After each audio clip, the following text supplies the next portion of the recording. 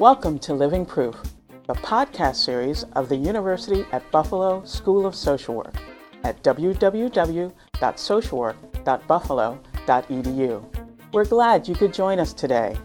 The series Living Proof examines social work research and practice that makes a difference in people's lives. I'm your host, Adjoa Robinson, and I'd like to take a moment to address you, our regular listeners. We know you have enjoyed the Living Proof podcast, as evidenced by the more than 150,000 downloads to date. Thanks to all of you. We'd like to know what value you may have found in the podcast. We'd like to hear from all of you, practitioners, researchers, students, but especially our listeners who are social work educators. How are you using the podcast in your classrooms? Just go to our website at www.socialwork.buffalo.edu/podcast and click on the Contact Us tab. Again, thanks for listening, and we look forward to hearing from you. Sorry, Boston, San Jose, Seattle, and Austin. Buffalo has been ranked number 1 by Forbes magazine as the best city for working mothers for the year 2011. Oh, by the way, Buffalo is also home to one of Working Mothers magazine's best companies, the State University of New York at Buffalo. Hi again, I'm Peter Sabota. In this episode, Dr. Joshua Miller discusses the many types of disasters that affect people around the world and how to help individuals and communities recover. In the course of his conversation, Dr. Miller contrasts the traditional, individually focused disaster mental health response with what he calls psychosocial capacity building, an approach that highlights the social ecology of a disaster and which takes a multi-systemic approach that addresses the social support and connections that exist in groups and communities. Dr. Miller calls for a collaborative approach that goes beyond traditional clinical interventions to something in the truest tradition of social work, a response that utilizes the social ecology of the environment the disaster has occurred in. Dr. Miller concludes his discussion by describing what he believes is the role of social workers in psychosocial capacity building and offers recommendations for coping with vicarious trauma and self-care for social workers engaged in practice in this area.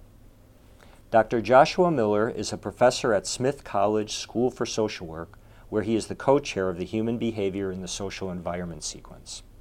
His academic and research interests include anti-racism and responding to disasters. He has worked with survivors of many disasters on the local, national, and international level, including Hurricane Katrina, September 11th, the Asian tsunami, and various communities affected by armed conflict around the world, to name but a few. He has published numerous articles and presents regularly at conferences and community organizations regarding anti-racism and disasters. Dr. Miller received his MSW from the University of Washington and his PhD from the University of Connecticut School of Family Studies. Dr. Miller was interviewed by Dr. Lisa Butler, Associate Professor here at the UB School of Social Work. Today we'll be speaking about psychosocial capacity building in response to disasters. Let's sort of start at the beginning with some basic questions. What do you mean when you use the term disaster, and what are its consequences?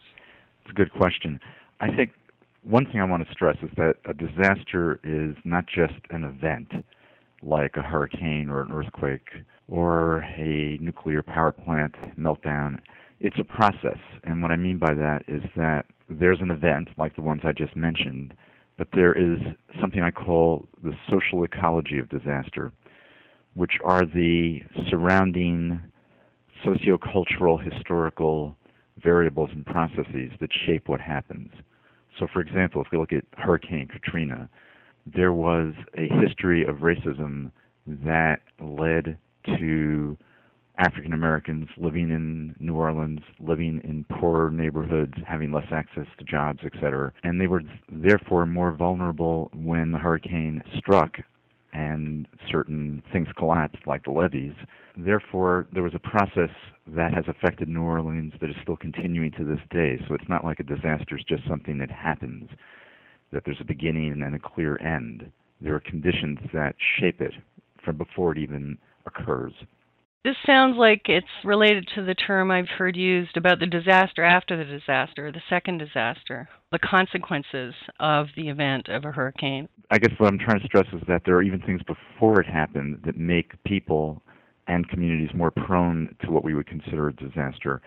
But you're right.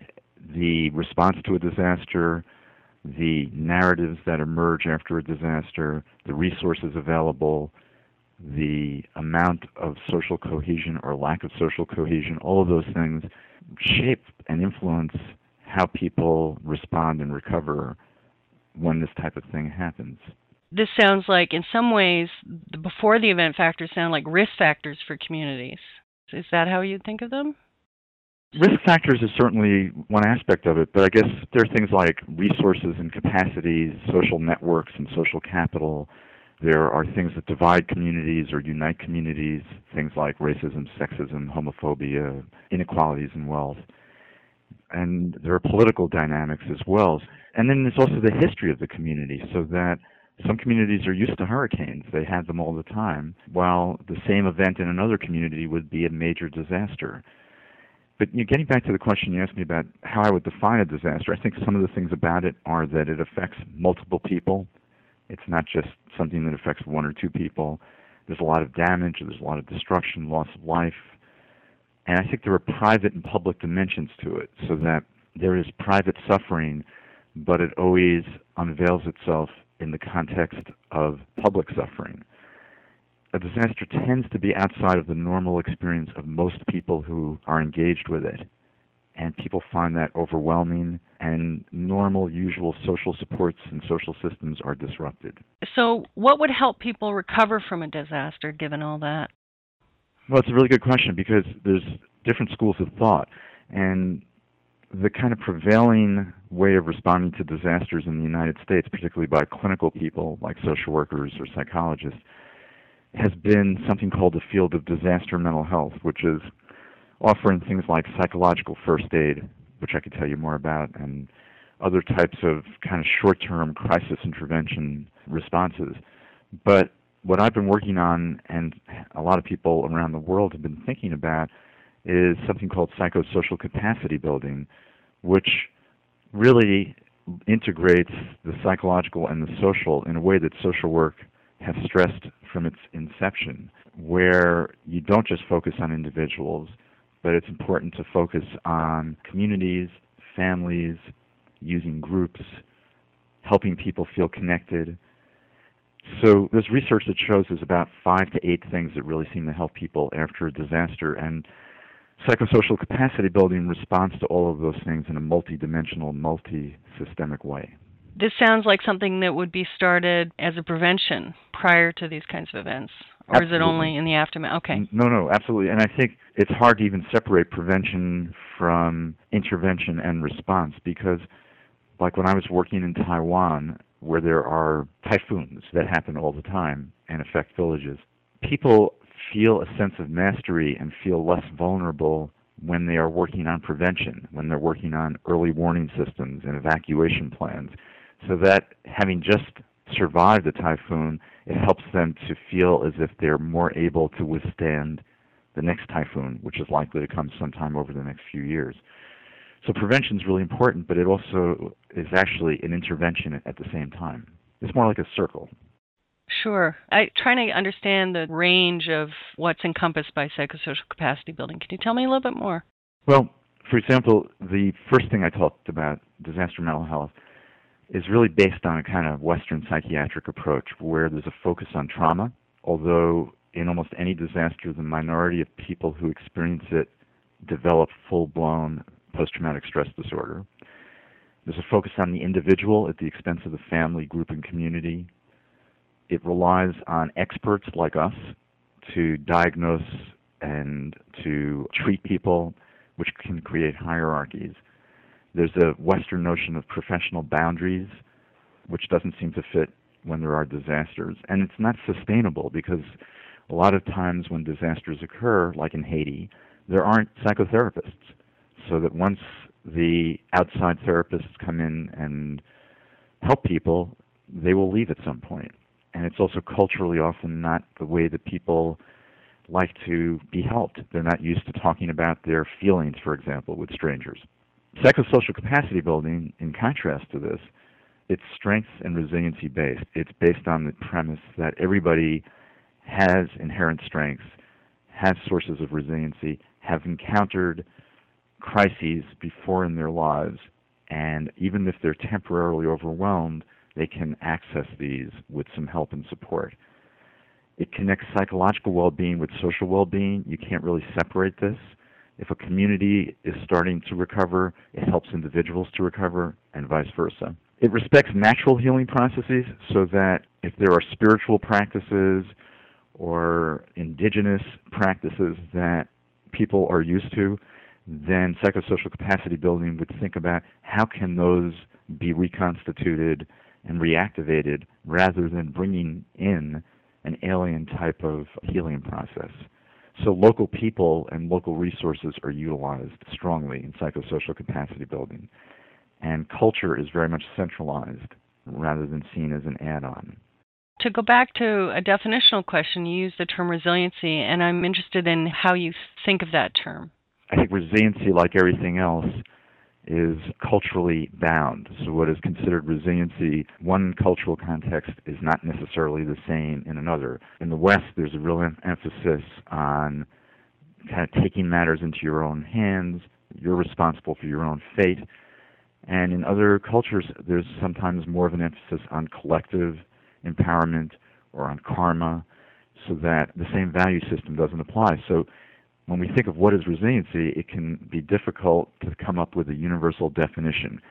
But there's a guy named George Bonanno at Teachers College, and his definition is the one that I try to use, which is it's basically the recovery and maintenance of adaptive, meaningful life trajectories in the face of disruptive, overwhelming, or life-threatening events. What do you see the role of social workers in psychosocial capacity building and enhancing resilience?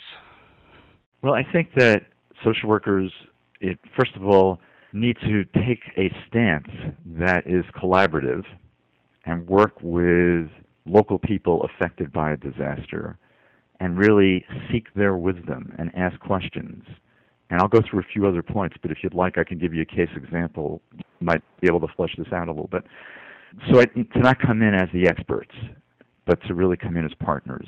Second thing is that I think accessing and fostering positive emotions has been shown by a lot of research to really help people recover. So not just focusing on what people lost and their suffering, which is incredibly important. We have to be able to listen to that, to help people process that, and to understand what happened to them. But they also need to engage with other people. They need to do activities. One of the things I've found is that group work helps a lot, particularly with kids, but also with adults, whether it's doing crafts together, drama, music, storytelling. Activities like that can feel good, be empowering, connect with traditional cultural practices, and kind of reestablish a sense of normalcy that has been lost by the disaster. And they also enhance social connections between individuals, families, and social groups, like mutual aid and support groups very much do that. And again, research shows that social connections are among the most important things that help people recover. Another thing social workers can do is just help people tell their stories, whether that's listening to people individually, whether that's working on a quilt or some kind of mural where people are basically describing what happened to them in a collective way. And something that Wessels and Montero stressed, which is really important, is people lose their social roles after a disaster, whether that's being a parent who's a breadwinner and caretaker or a social role in the community. So helping people to reclaim and reestablish social roles is something that can be very empowering and very helpful. And the last thing I want to just say is that there's a woman named Judith Weyermann who wrote a really great article called The Link Between Emotions and Economics, and basically that social empowerment, economic development, and individual well-being go together. Again, social work, I think, is a profession well-positioned to engage with all of those different types of activities. how your interest in disasters and in resilience developed. Do you mind giving me some background on this? The truth is, I'm 63 years old, and there was a fairly major event that happened to me when I was 25. I was working as a social worker in London. I had just graduated from the University of Washington School for Social Work. And I was working with a woman who was trying to leave her husband, and he murdered her in front of her 6 children. And that's a pretty catastrophic event. But for me, what happened is that I developed what we would today call vicarious trauma or secondary trauma. But back then, which was in the mid-'70s, there was no recognition of that. So, that was something that affected me, and I processed it, and I worked through it. But it really kind of sensitized me to what it's like to experience overwhelming types of events as a worker. So I became involved with community teams that supported firefighters and police officers and clinicians and other people who were experiencing some kind of vicarious traumatization or compassion fatigue from their work. And from that I started expanding out, volunteering with the Red Cross and moving from local tragedies and disasters to national and then eventually international disasters. So when you're teaching your students now about disaster, do you do a special segment on secondary traumatic stress? What do you teach them about working with individuals who've been traumatized? Because certainly caring professionals are at risk themselves. Absolutely, yeah. No, in the book that I have coming out, there's an entire chapter that focuses on the risks of helping people when there have been disasters or other trauma-inducing situations. And I really focus a lot on how people can protect themselves before they're exposed to this, how they can identify when they are experiencing things that are overwhelming and where they really need to seek help, and what are the ways they can care for themselves, whether it's exercising or hanging out with friends or listening to music, that type of thing. So I teach my students that. Every class I begin with a mindfulness activity and I end it with a mindfulness activity, and I do that with each chapter in my book as well. You can't stress self-care too strongly, I think, in our profession in general, but particularly when you're doing the kind of work that we're discussing. I absolutely agree. I've been actually very involved in developing a self-care program here at UB, and so I'm particularly interested in this issue of students and ultimately professionals being exposed as part of their work and how to avoid that, how to limit the consequences of that. I'm very interested about how you got involved with this, how your views have changed over time from going from this initial dreadful event that you described early on. And I guess I'm interested in how you developed this idea of psychosocial capacity building as being essential to helping people cope. I certainly began doing this work by doing, again, I would call disaster mental health types of activities. So I learned how to do debriefings, and I still use them, and they're very helpful, particularly for uniformed people who have experienced overwhelming situations. I would do psychological first aid when I would go out with the Red Cross. So I was using a lot of psychological crisis intervention types of approaches. Could you describe a little bit about what psychological first aid involves? Yeah, psychological first aid involves immediate engagement with a person to relieve their suffering, and that's offering compassion, it's offering information, it's responding to their immediate emotions and trying to help them to calm themselves, soothe themselves, connect them with their usual support systems, and if those aren't available, to help reconstruct some support systems for them. It's really all of the things that we do with crisis intervention, but in a disaster kind of setting. It's very short term, and if you're responding to a disaster with the Red Cross and you're walking through a neighborhood, you might be doing psychological first aid with 50 people in a day who you're not going to see again. But you're just trying to help them get through the initial stress, trauma, and feelings of being overwhelmed that they are experiencing from a disaster, and also helping them on a concrete level. How can they find out about missing relatives? If they're diabetic, how can they get insulin? That type of thing. I think when I really shifted is when I went to Sri Lanka for 2 months after the Asian tsunami, which I think was about 5 or 6 years ago. I was working with Tamils in eastern Sri Lanka, where there was also a civil war going on, and I realized I don't really know anything. I think I know all this stuff about, like, it helps to talk about your feelings. Well, they didn't believe it did help to talk about your feelings. You know, somebody would be standing there talking to me about how he lost 2 children, and he'd be smiling. And I realized there was something going on culturally that I didn't get. I started to shift my approach then. I was training volunteers about how to help people recover, and I realized, training them? How could I train them? I didn't really know about Tamil culture. I didn't really know about Hinduism. What I needed to do was ask questions. And I would ask questions, and I started to develop this method, which, for example, I used in Haiti, where there were so many deaths from the earthquake that people couldn't grieve and mourn in the way that they traditionally do in Haiti. And I realized that I don't know how Haitians grieve and mourn, but what I do know is that it's important to grieve and mourn when so many people have died, and that wasn't happening. So I would ask questions like, well, how do Haitians usually have funerals? What kind of rituals do you have? And people were really happy to tell me about that. They were experts about that. And then I would ask a question like, well, what's gotten in the way of doing that since the earthquake? Well, they knew a lot about that. Too many bodies. We didn't recover a lot of bodies. Neighbors can't visit neighbors because they're overwhelmed by the volume of deaths, etc.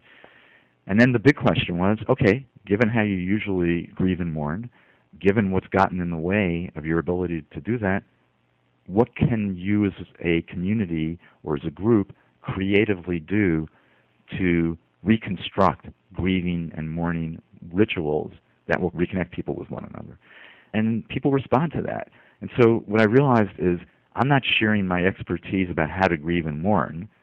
What I'm doing is providing a kind of container, an inquisitive presence and witness, basically, to try and help people think it out themselves.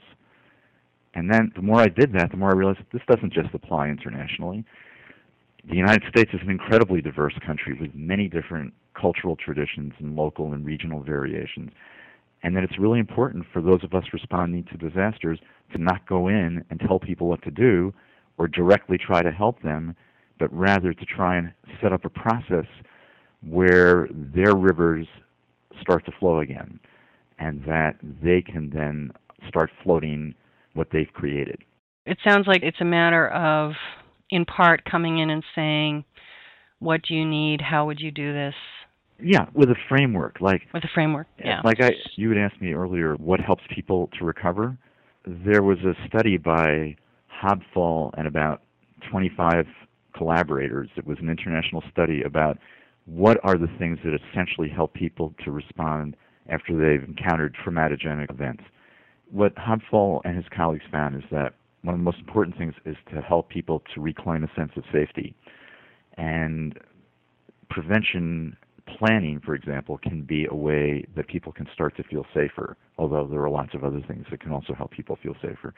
The second thing is to help people to be able to calm themselves, because that's often lost after there's a disaster.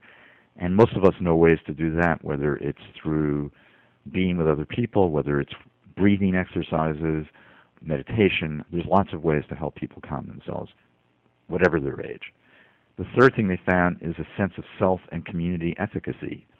So the kind of questions that I was sharing with you earlier very much helps people, whether it's individuals or groups or communities, to feel like they have knowledge, they have the skills, they have understandings where they can help themselves. So that helps create a sense of efficacy.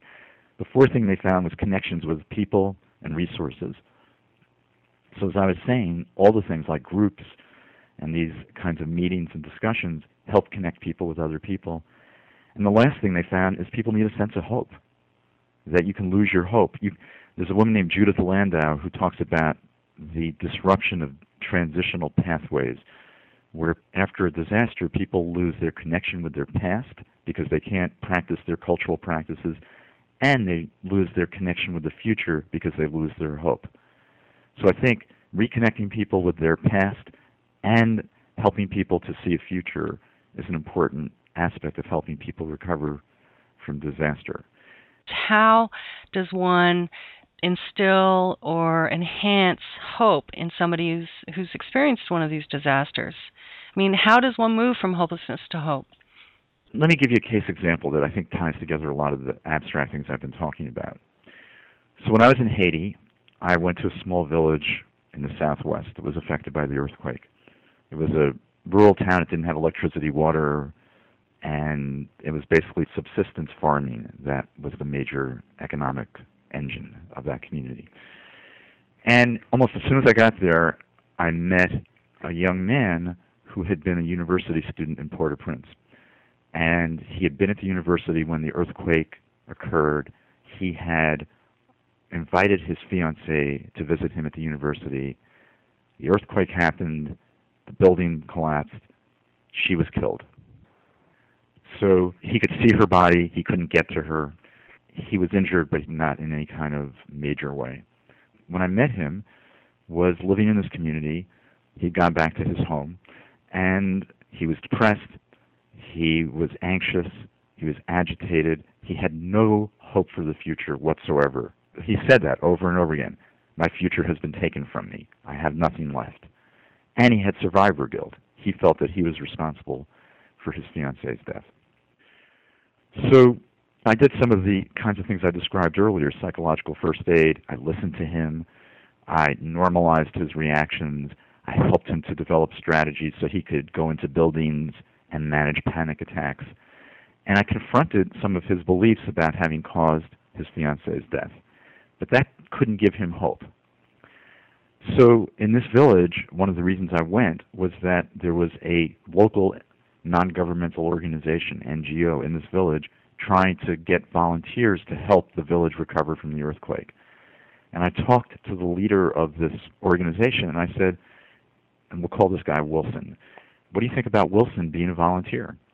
What about Wilson telling his story about what he's been going through and sharing this with other people and seeing if he can help other people who have gone through similar things? And the leader of the volunteers said, yeah, great idea. So that fits in with what psychologists who study positive emotions have found, which is that not only connections with other people, but altruism, helping other people, gives people hope. It helps them to feel better about themselves. It helps them to move and to do things and to get active, and they can see that they're helping other people.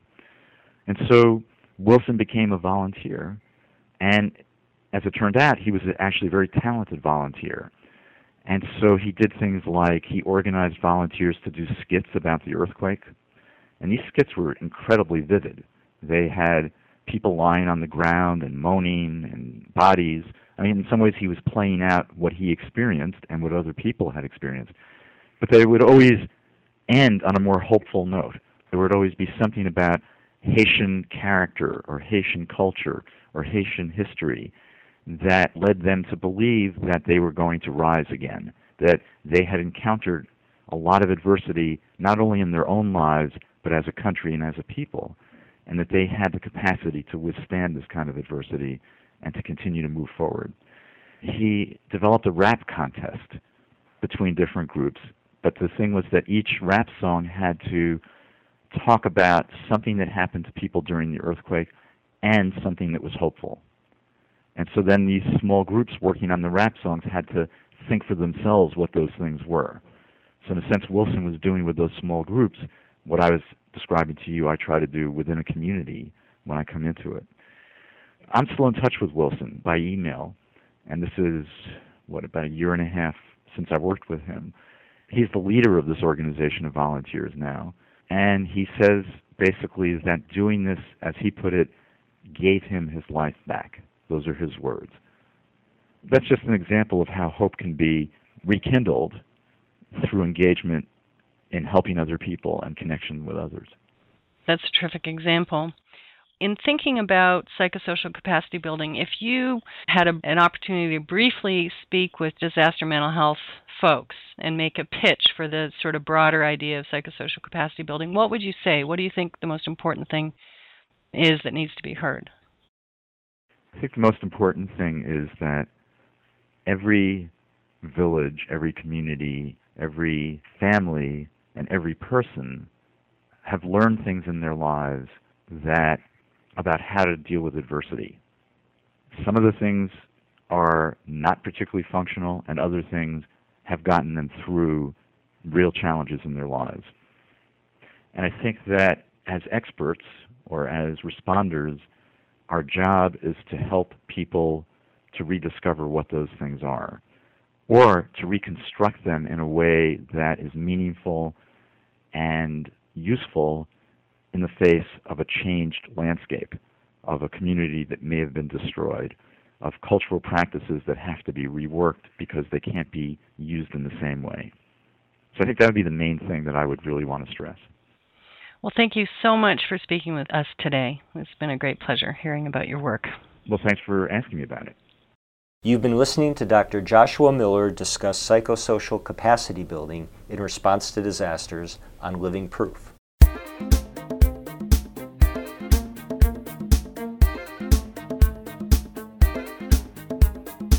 Hi, I'm Nancy Smith, Professor and Dean at the University at Buffalo School of Social Work. Thanks for listening to our podcast. For more information about who we are, our history, our programs, and what we do, we invite you to visit our website at www.socialwork.buffalo.edu. At UB, we are living proof that social work makes a difference in people's lives.